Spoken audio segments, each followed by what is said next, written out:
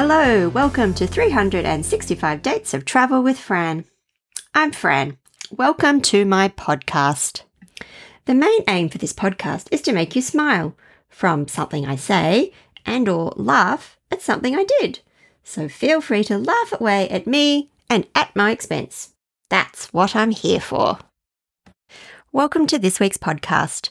So today I will be reading stories from the April chapter. So I have a story from Poland, a story from Norway, and a story from Mauritania.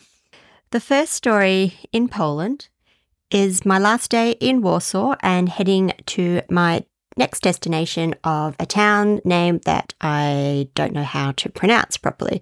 So you might hear it slightly different a few times because I have no idea how to say it, but it's something along the lines of Krotzen, or yes, I'm sure all the Polish people out there are cringing at how I am saying the town name. But it was a great day of all sorts of mix of things, and the town itself visiting the next day was absolutely fabulous. The 2nd of April 2017, Krotzen, Poland. I got up at 8:25 a.m. and checked out at 9:50 a.m. During that time, I showered without washing my hair, drank 2 cups of tea, ate breakfast, interacted on Facebook, and completed the final pack. My afternoon train allowed time for sightseeing. I ventured out of the city by public transport. I had done earlier reconnaissance, thus found my bus with ease. The bus had screens showing the stops, and I followed the journey on my phone. Lots of people alighted at my stop, so no issues with ringing the bell on time.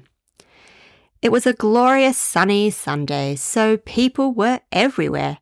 I followed the crowd as all heading to the same place. That made for a long ticket line. It did not take long to explore Willenau Palace. I read information from my pre-downloaded app with the details in English. I surprised myself by looking at some paintings, as I'm not into art. But if the painting tells a historical story, then they can be interesting. Being sunny, I wandered around the gardens, then sat enjoying the sun on my face. A perfect day to be outside rather than in a museum. I returned to the central station by 2:30 p.m. and ate lunch at a food outlet in the underpass. There was a paid toilet I could utilise. I had no issues paying for this toilet. I called it luxury in my journal. This was no dirty train station bathroom. A private company ran it with its own brand. To the loo. Their motto is, "Where needs to go becomes wants to go." I love it.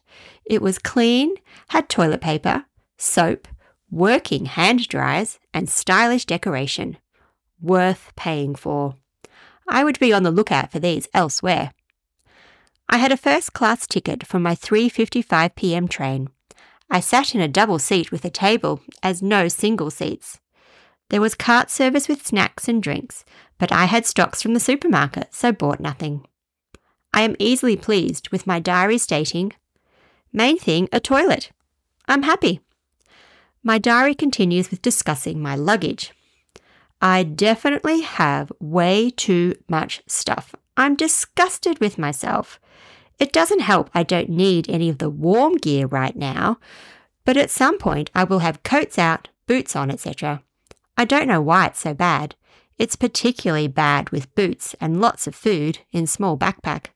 I won't always have that. Must really pack less next time. The train travelled through wooded areas visible on both sides of the train.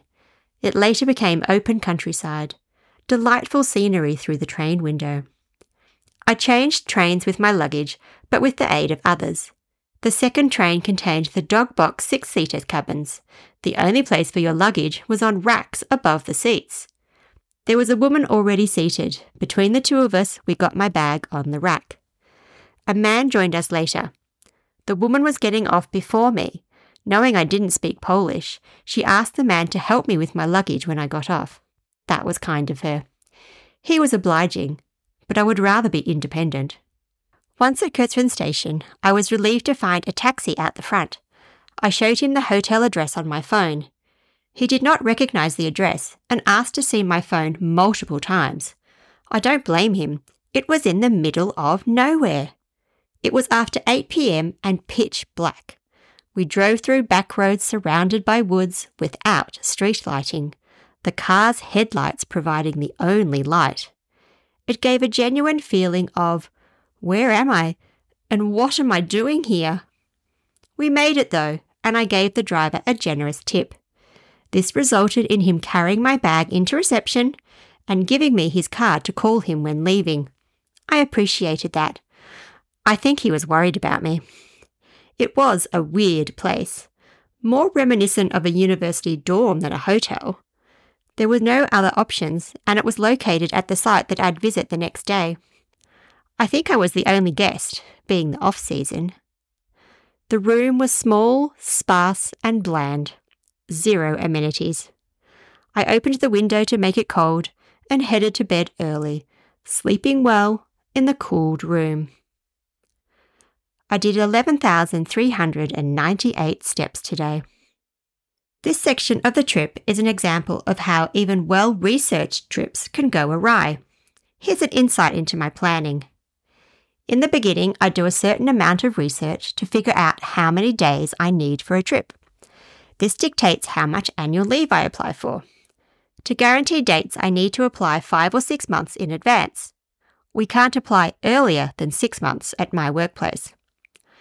As I travel multiple times a year, there is often another trip beforehand needing planning and booking. So I do preliminary research, apply for leave, buy flights once leave approved, and then put it on the back burner until other trips are completed. Then the nitty-gritty planning begins. Train tickets are booked, hotels chosen and booked, pre-booking of day tours or entry tickets, and directions written as I write my trip-specific travel Bible. This had worked until this trip. I figured out what I could do based on the train timetables available online. A few months down the track when booking, a new train timetable had been released. They had reduced the frequency of one train, altering the days it ran. My itinerary required rearranging, thus changing the day I visited Kurtzeren. This resulted in another town being dropped. I learnt a big lesson. If you are doing research in the summer for a trip taking place in winter, then be wary of a winter timetable changing everything. My day in Kurtzeren was incredible. I'm glad I did not miss out on visiting there. I would have an amazing 12 more days exploring Poland.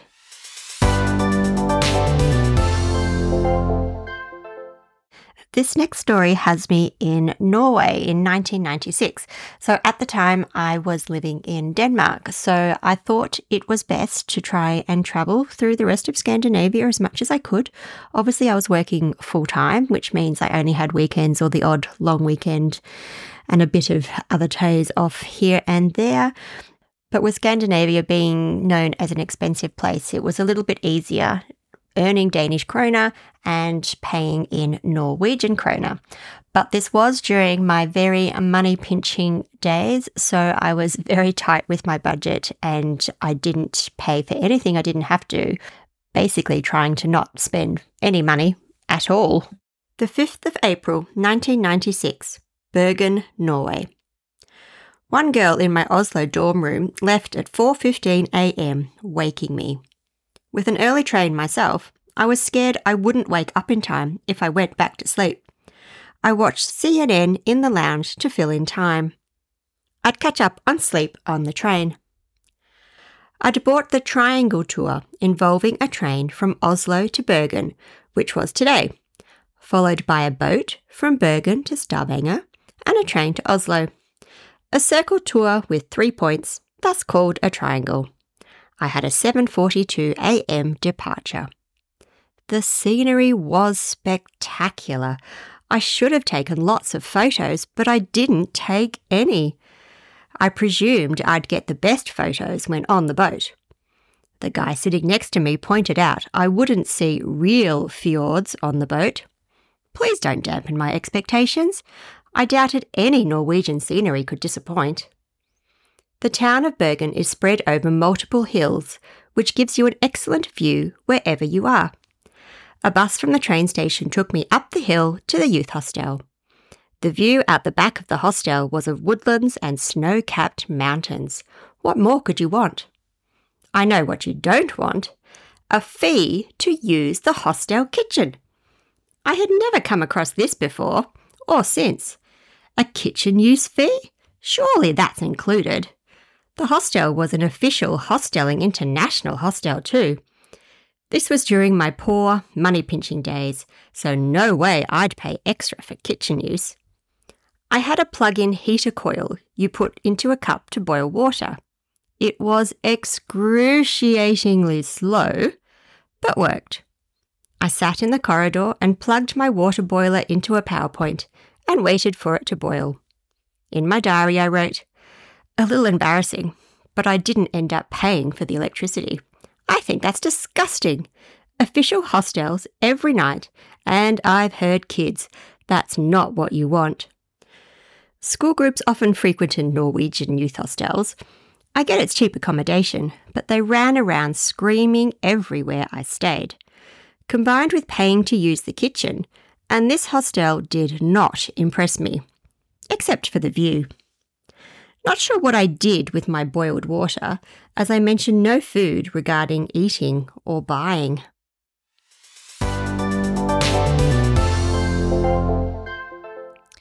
Next is a story from the wonderful 1998 Africa trip. We're in Mauritania and the day doesn't start off that great, but it ends up being a fabulous day and I absolutely loved it, and the whole next few days afterwards, so definitely worth reading about this part of the Africa story. You get a little bit of an insight into some of the group dynamics, particularly when we're joining with other cars. Travelling in a group is definitely a lot harder than travelling on your own. The 27th of April, 1998, crossing Mauritania. What a day. A lot of waiting around trying to sort everything out. Lucy and 2 other vehicles were broken into overnight and belongings stolen. Lucky for Stumpy, they lost nothing. They stole our cassette tapes, the small tent, Joe's sleeping mat, Anna's blanket, my thermarest, Joe's Walkman, guidebooks, water bottles, and other bits and pieces. They almost got my runners, but we found them in the alley nearby. No idea if they dropped them on purpose, but I got them back. One of the other cars lost cameras, bikes, stereo, and more. Sarah lost nothing, but was upset about the small tent she and Anna had been sleeping in had been taken. It was Joe's tent. She'd have to share with the rest of us again. The worst for me was losing the thermarest. It wasn't the £65 value. They stole my comfort, and you can't put a price on that. Losing the cassette tapes was annoying. We had a reputation as the music masters, but now we only had what we'd taken inside the hostel with us. The main 2 I remember were Ray of Light by Madonna and the best of ABBA. Voulez-vous takes me back to Africa instantly to this day. We waited for the police to look at everything, then made a report at the police station. No one had insurance bar me, so everything completed under my name. I doubted I would get any money back, but worth getting the report. The owner of the hostel was distraught and tried to make amends. He didn't charge us for our accommodation. We just paid for breakfast. Nouadhibou was considered a frontier town and notorious for cars being broken into. We knew of this and chose a hostel with a locked car park and high walls. It had to be an organised theft involving multiple people with ladders. The first edition of the Sahara Overland book, written in 2000, suggests you stay somewhere with a locked garage and a watchman. We joked about taking mattresses from the hostel and putting them under the rooftop. I had to get on the roof to find my insurance paperwork. Sarah said, "Look, Fran's on the roof for the first time ever." My reply, which I can't repeat here, showed my non-agreement with her statement. Sarah continued saying I was there because of the excitement of having mattresses there. Whatever. We left around 2:30 p.m. with me snagging the middle seat, my favourite.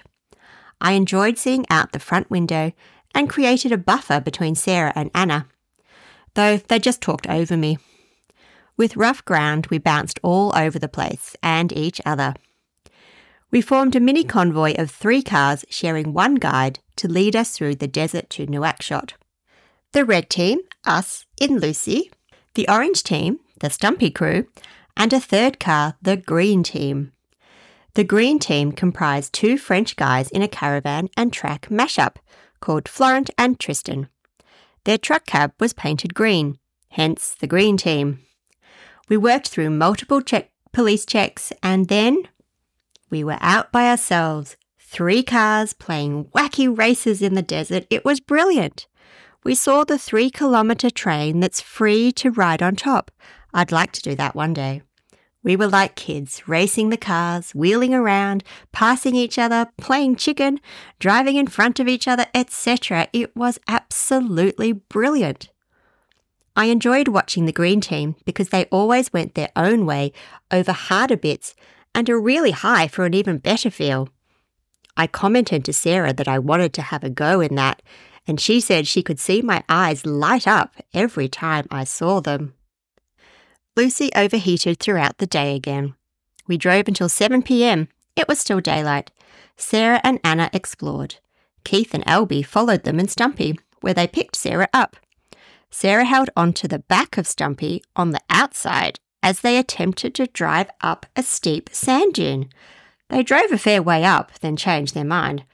I wouldn't want to be on the back of a vehicle driving up a dune. Driving back, Sarah and Keith were on the roof, and Anna was holding on backwards to the front of Stumpy. They were all on an adrenaline high, saying they wanted to do more stunts in the dunes. I was last to sit down at dinner and realised why there was a gap in the circle. It was the sands path with constant sand blowing at you. In your mouth, in your hair. I spilled my stew over myself, making sand stew to clean up. With plenty of food, I restocked my plate with clean stew and moved positions to get away from the sand blasting. Vinny and Joe headed to bed first around 9:30 p.m. Vinny was not feeling well, suffering cold-type symptoms. Sarah had just got over a cold. We were sharing everything. I was dreading heading to bed without my thermorest or any sleep mat. I was chatting with Emma from the Orange team about it. Anna and Sarah said they planned to sleep outside, and the same for Keith and Albie. Emma offered me the chance to sleep in Stumpy with her. Anna reacted weirdly to this, saying what if they needed to use Stumpy if it became too sandy overnight? So they didn't want me to sleep in Stumpy in case they needed it? Emma put her foot down, and I slept in Stumpy. Anna and Sarah had sleeping mats and pillows. They could sleep anywhere in relative comfort.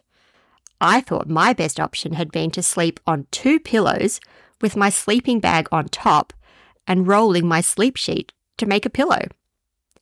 In the end, Anna, Sarah, Keith, Albie, Florent and Tristan slept out under the stars. Emma and I were inside Stumpy. The whole back of Stumpy was a flat platform with a mattress on top. One enormous bed. Better than a thermorest. Emma and I stayed up talking, not sleeping until late.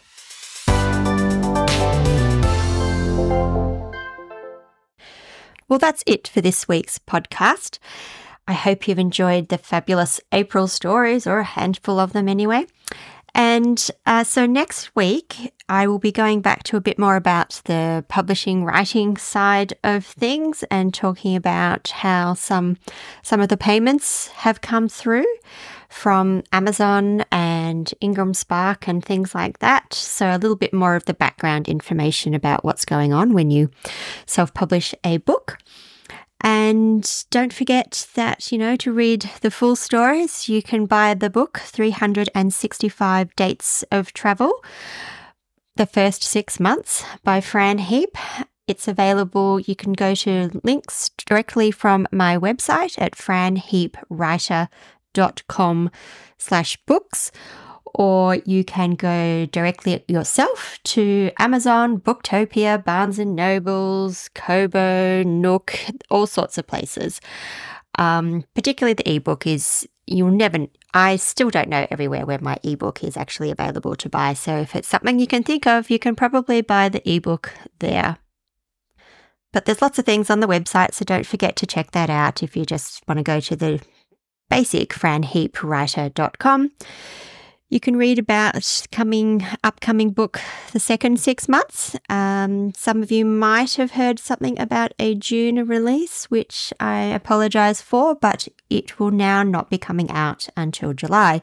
So the new announcement for the launch of the second 6 months book will be on the 23rd of July. So I've added all sorts of little interactive things in the second book and just lots of little bits and pieces. So I just needed a little bit more time to finalize all of that. But I think it will be worth the wait to get all those extra little things in there. And eventually I will go back and add all the little details into the first book and make a second edition of the first 6 months. But yes, so the book, The Second 6 Months, will be out. You can see pictures of the book cover either on my Instagram, Facebook, and of course the website if you'd like to see what the cover's going to look like. And that will come out sort of towards the end of July. Otherwise, remember you've got the photos as well on the website, so you can see some of the photos of crossing Mauritania and Poland and Norway and all sorts of other places that I've been to. And of course, you can listen to the podcast, as you know, is here, and the transcripts of the podcast can also be found on the website. And lots of other social media bits and pieces on Instagram and Facebook as also Fran Heap Writer. So thank you very much for listening today. I hope you found something interesting or something that made you smile or laugh. Like I said, please feel free to laugh at me. That's absolutely what I'm here for. I would be devastated to think you didn't laugh at me. Until next week, I wish for you an interesting day.